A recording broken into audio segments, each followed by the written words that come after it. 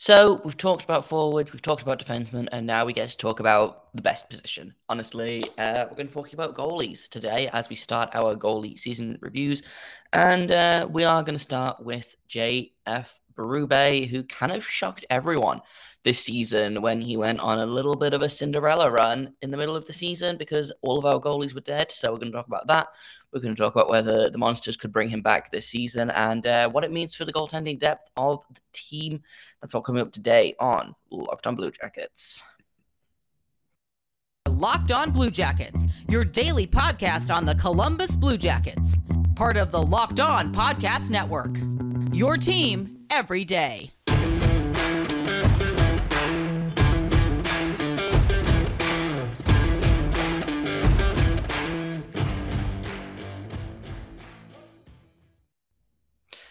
Hello and welcome to Locked on Blue Jackets, part of the Locked on Podcast Network, your team every day. I am, as always, your host, Jay Foster, here to bring you news, stories, ranting, yelling, complaining, celebrating, all of the above and more about your favorite team and mine, the Columbus Blue Jackets. So before we get started, I want to thank everyone for making this your first listen of the day every day. Locked on Blue Jackets is free and available on all podcast platforms and also over on YouTube. So if you haven't hit subscribe over there, then I would really appreciate it. It makes my life easier. It makes your life easier. You can enjoy video version of this podcast and you can get little notifications whenever a new episode is uploaded. So you should go and do that. Like I said at the top of the show, today we're going to be talking about goalies, specifically Jean-Francois Berube, who was basically signed as an AHL backup, and then every other goalie got hurt or got COVID or something, and ended up playing a few games for the Blue Jackets and doing pretty well. So let's talk about Berube. Let's get stuck into it. Berube, I think, is one of those guys that is just such a good backup, honestly, or a perfectly serviceable backup, let's say.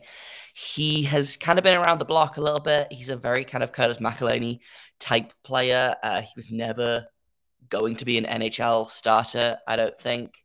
He was drafted in the 4th round in 2009 by the Kings, and then played a few years with the AHL team, the ECHL team, which has since swapped. Didn't actually make his NHL debut until 2015-2016 when he played 7 games with the New York Islanders.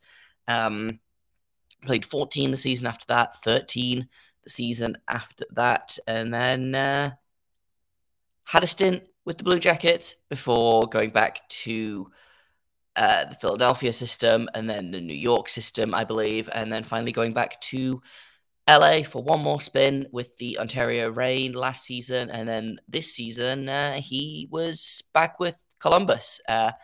Last time he played 43 games for the Cleveland Monsters in 2018-2019, had an .896 save percentage and a 3.01 goals against average, had a 21-17 and 5 records of just under 500, and he did not have as good a time in the AHL this time.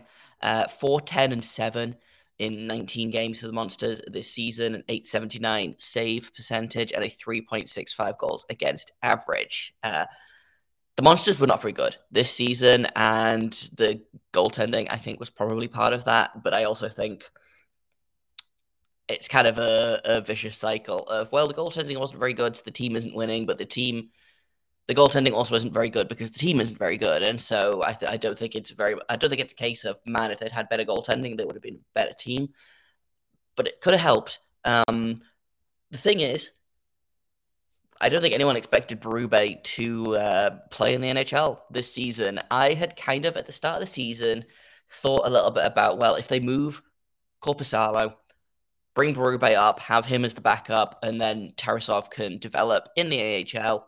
And what actually happened was not that. The Blue Jackets kept Korpisalo around. Tarasov ended up playing a couple of NHL games. I think he played like 2 1/3 NHL games before suffering a season-ending hip injury with the Blue Jackets. Didn't play another game for them or Cleveland that season. And then both Merzlikins and Korpisalo, I believe, got put on the COVID list and or were injured for a while. And so suddenly the Blue Jackets have gone from having a goaltending depth of Merzlikins, Korpisalo, Tarasov, Berube, Greaves to Jeff Berube being suddenly a Blue Jacket. He played 6 games for the team. Jet Greaves, who I like a lot, actually signed his ELC on the back of this to sit on the bench for some of those games. Didn't play for the Blue Jackets, but did take over that starter role in the AHL for the bulk of the back end of the season. Did pretty good. We'll talk about Jet Greaves a little bit later on. But here's the thing. I was not super looking forward to having this Berube Greaves tandem, I guess, because Berube had not been very good in the AHL, and then he turns up to the NHL. I don't have the games up. I should, because one day I will be prepared for a podcast, literally ever. His game log this season, he played 6 games. He played 4 in a row versus Buffalo, and then Toronto, Florida, Carolina, and he won the first 3 games. He was fantastic. He then played 2 more near the end of the season, 1 versus Anaheim, 1 versus Pittsburgh. I believe he only played... he just played the end of Pittsburgh. Allowed 3 goals, or the start of the Pittsburgh game, maybe. Allowed 3 goals on 8 shots. Not very good. Got pulled. I think they were trying to rest Merzlikins, but he ended up going in anyway. It's beside the point. His first 4 games between Feb 20th and February 25th, he had a .917 save percentage, a .929, another .929, and a .920. Even though he ended up losing the Carolina game, he allowed 4 goals on 50 shots in that game. He allowed 3 goals each in the first 3 games of the season and got the win for the Blue Jackets in all 3 of those games. Like, he was, frankly, incredible in those 4 games. And we're going to talk about that, kind of the reason why that could be a little bit in just a minute. But first, I want to tell you about Built Bar. They've got a new bar. If you haven't tried it yet, then what are you waiting for? It is cookie dough chunk puff. You might have tried the cookie dough chunk, but now the puffs, they've done it in a marshmallowy form. It's soft, it's easy to chew, it's delicious. They've got real chunks of cookie dough in there, and like all Built Bars, they are covered in 100% real chocolate. All the joy of eating cookie dough without the hassle of making it, and with only 160 calories and a whopping 15 grams of protein, it's good for you as well. So go to Built.com right now, grab a box for you, grab one for the family. You don't have to share. There are no rules. You know, I know sharing is caring, but you don't have to share these. And personally, I wouldn't. I would hide them and hoard them for myself, which is what I do. And like all Built Bars, like I said, covered in 100% real chocolate, tasty and healthy. You could eat something delicious and that isn't bad for you. So dump the candy bars, ditch the calories, the fat, and the sugar, and grab yourself a Built Bar. And here's the best bit. If you go to Built.com, use promo code LOCKEDON15. You can get 15% off your order. Once again, that is promo code LOCKEDON15, LOCKEDON15 at Built.com, and get 15% off your order right now.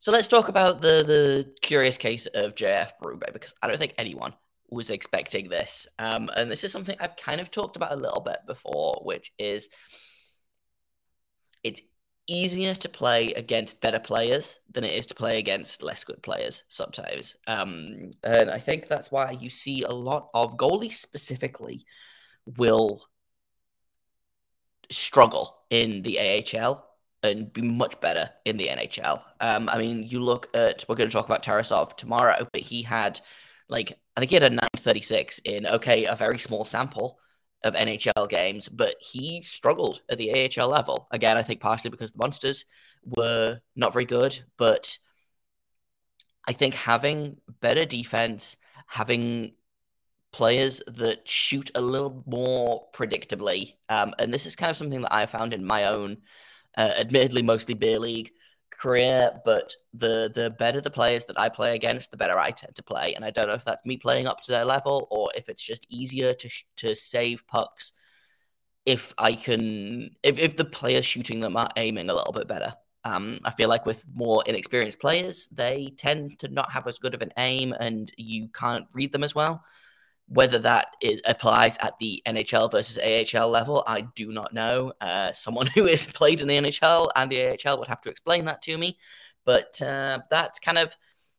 that's always what I think of when I look at a player who has struggled in the AHL and then comes into the NHL and suddenly is like, hey, look, I'm going to go 3-0 and have a 9.25 save percentage or something bonkers like that.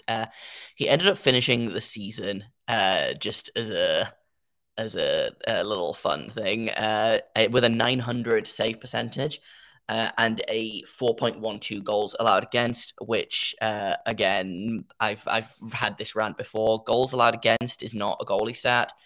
It is a team stat, much like wins is a team stat. I don't super trust save percentage, but it's really the best mainstream goalie stat that we have for actually measuring the success of a goalie. Because if a goalie is only facing 10 shots a game and he's letting in 2 of them, then his goals allowed against is going to be 2, but his save percentage is going to be 800. If he's facing, like JF Berube did, facing 50 shots and only letting in 4 of them, then his goals allowed against is going to be 4, which looks bad, but his save percentage ended up being 929. So, in my opinion, goals allowed against average is not something that the Blue Jackets or any team should really be using as any kind of indication of goaltending success. Save percentage has its flaws, but in my opinion, is a much better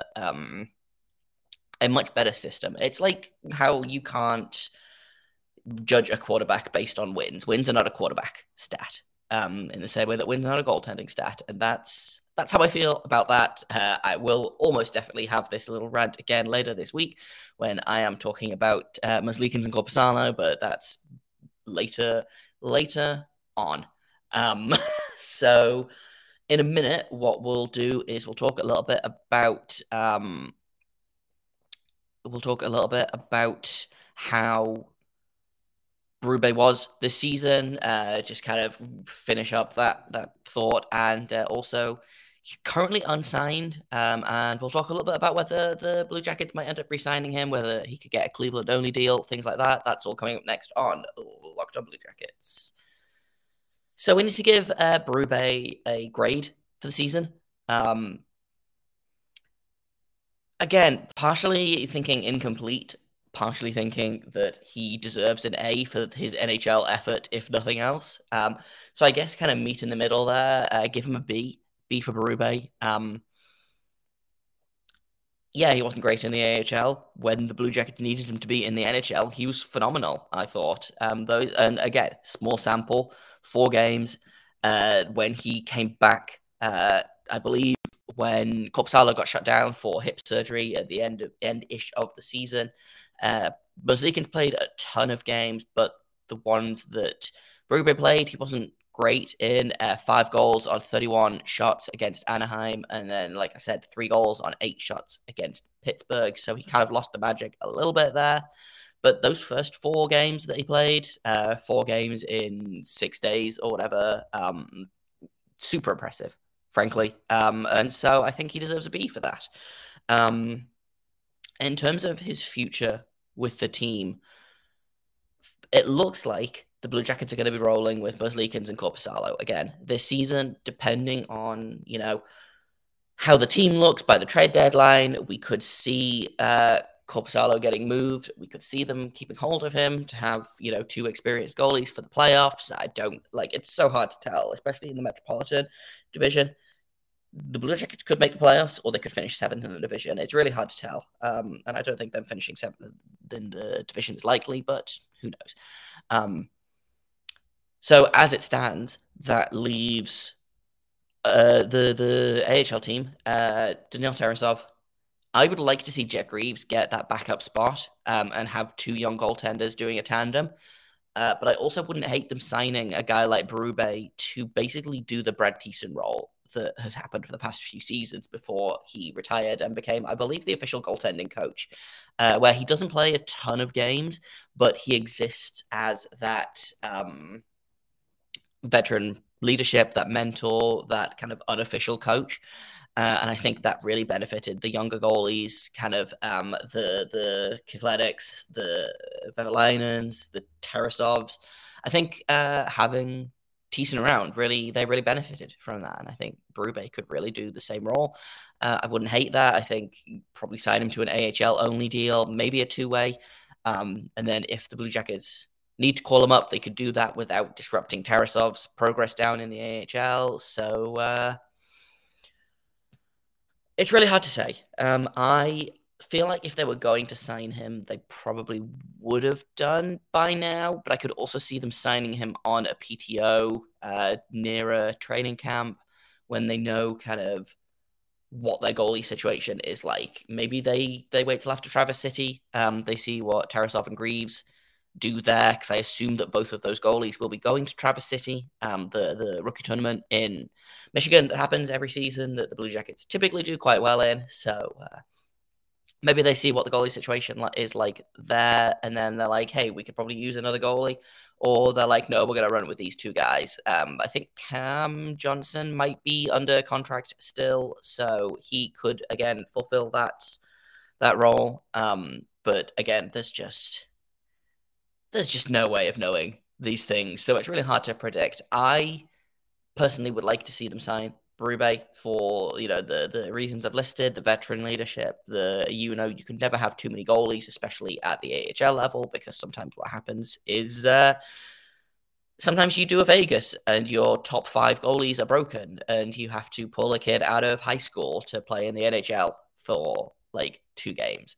So I would rather them have more goalies than not. And so maybe we'll see JF Berube this season, and maybe we won't. But I think if nothing else, I think this season was a success for him in terms of kind of showing that he can hang in the NHL for at least a couple of games. Honestly, I don't think we should go crazy and sign him as a backup for the NHL and, send Korpisalo off somewhere. But if that did happen, I wouldn't be horrified by it in the same way that I would have been kind of as of like the middle of last season, I guess. So that's kind of all I've got for you today. Tomorrow we are going to be talking all about Daniil Tarasov, who again only played a couple of NHL games, played more AHL games, but is really the